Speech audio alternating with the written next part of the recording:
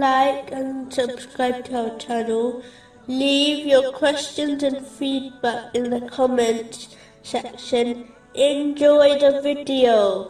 Continuing from the last podcast, which was discussing chapter 20, verse 94.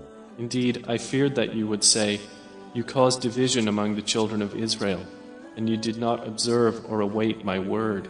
Specifically, it was discussing a narration found in Sahih Muslim, number 6541, which promotes unity amongst Muslims. Another thing mentioned in this narration is that Muslims are commanded to be as brothers with one another. This is only achievable if they obey the previous advice in this narration and strive to fulfill their duty towards other Muslims, such as the rights mentioned in a narration found in Sahih Bukhari, number 1240. They are to return the Islamic greeting of peace, to visit the sick, to take part in their funeral, and to reply to the sneezer who praises Allah, the Exalted.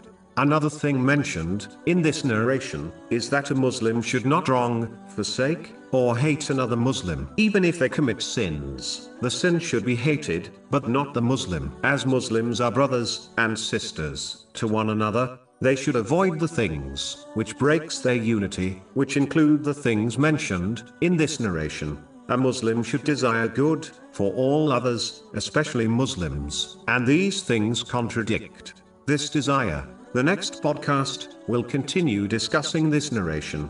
The Holy Prophet Muhammad, peace and blessings be upon him, has warned, in a narration found in Sunan Abu Dawud, number 4884, that whoever humiliates another Muslim, Allah, the Exalted, will humiliate them, and whoever protects a Muslim from humiliation will be protected by Allah, the Exalted. These negative characteristics can occur when one adopts pride.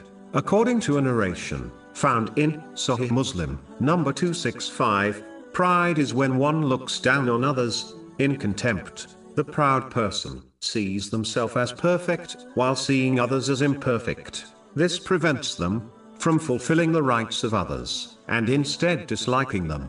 Through negative traits mentioned in this narration,